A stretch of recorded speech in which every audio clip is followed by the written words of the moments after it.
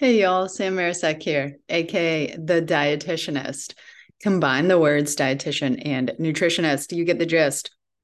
Super excited to be covering a couple of the intuitive eating principles as part of a weekly virtual gathering. But before we get any deeper into this week's recap, my go-to disclaimer that this podcast is meant for informational and educational purposes only.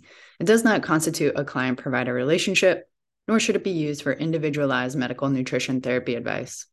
Should you have specific nutrition-related questions, I encourage you to contact me directly. So for those of you who have been in this virtual space, or perhaps you are not, and curious about intuitive eating, we're going to be covering several of the principles, which include challenging the food police, discovering the satisfaction factor, and feeling your fullness. So if this is maybe the first episode you've tuned in for, intuitive eating is a framework that has 10 guiding principles, with the founding block being rejecting the diet mentality. So with that in mind, this idea of challenging the food police, in week 4, we dove in, and the action item was to examine current thoughts and beliefs regarding relationship with food, and perhaps sources, and considering where and from whom we obtain information.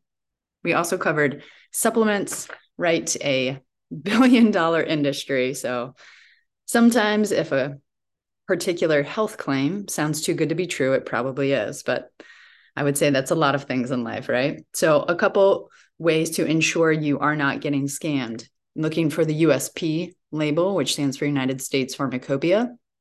Also looking for, informed sport.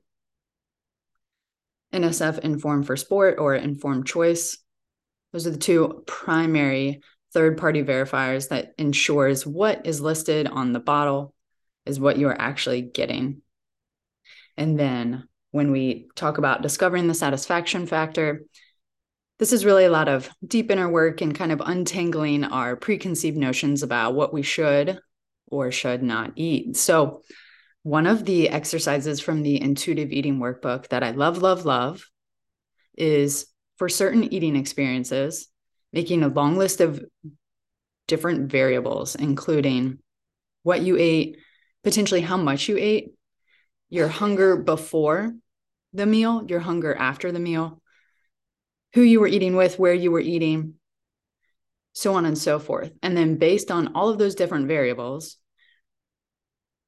writing whether or not that eating experience was pleasant, unpleasant, or neutral. So the goal is to provide more, or create more pleasant rather than obviously unpleasant or even neutral eating experiences.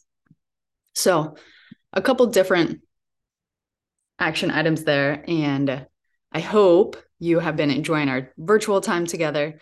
As always, you can connect with me one-on-one, and hope to see y'all soon. In the meantime, and until next time, y'all, cheers.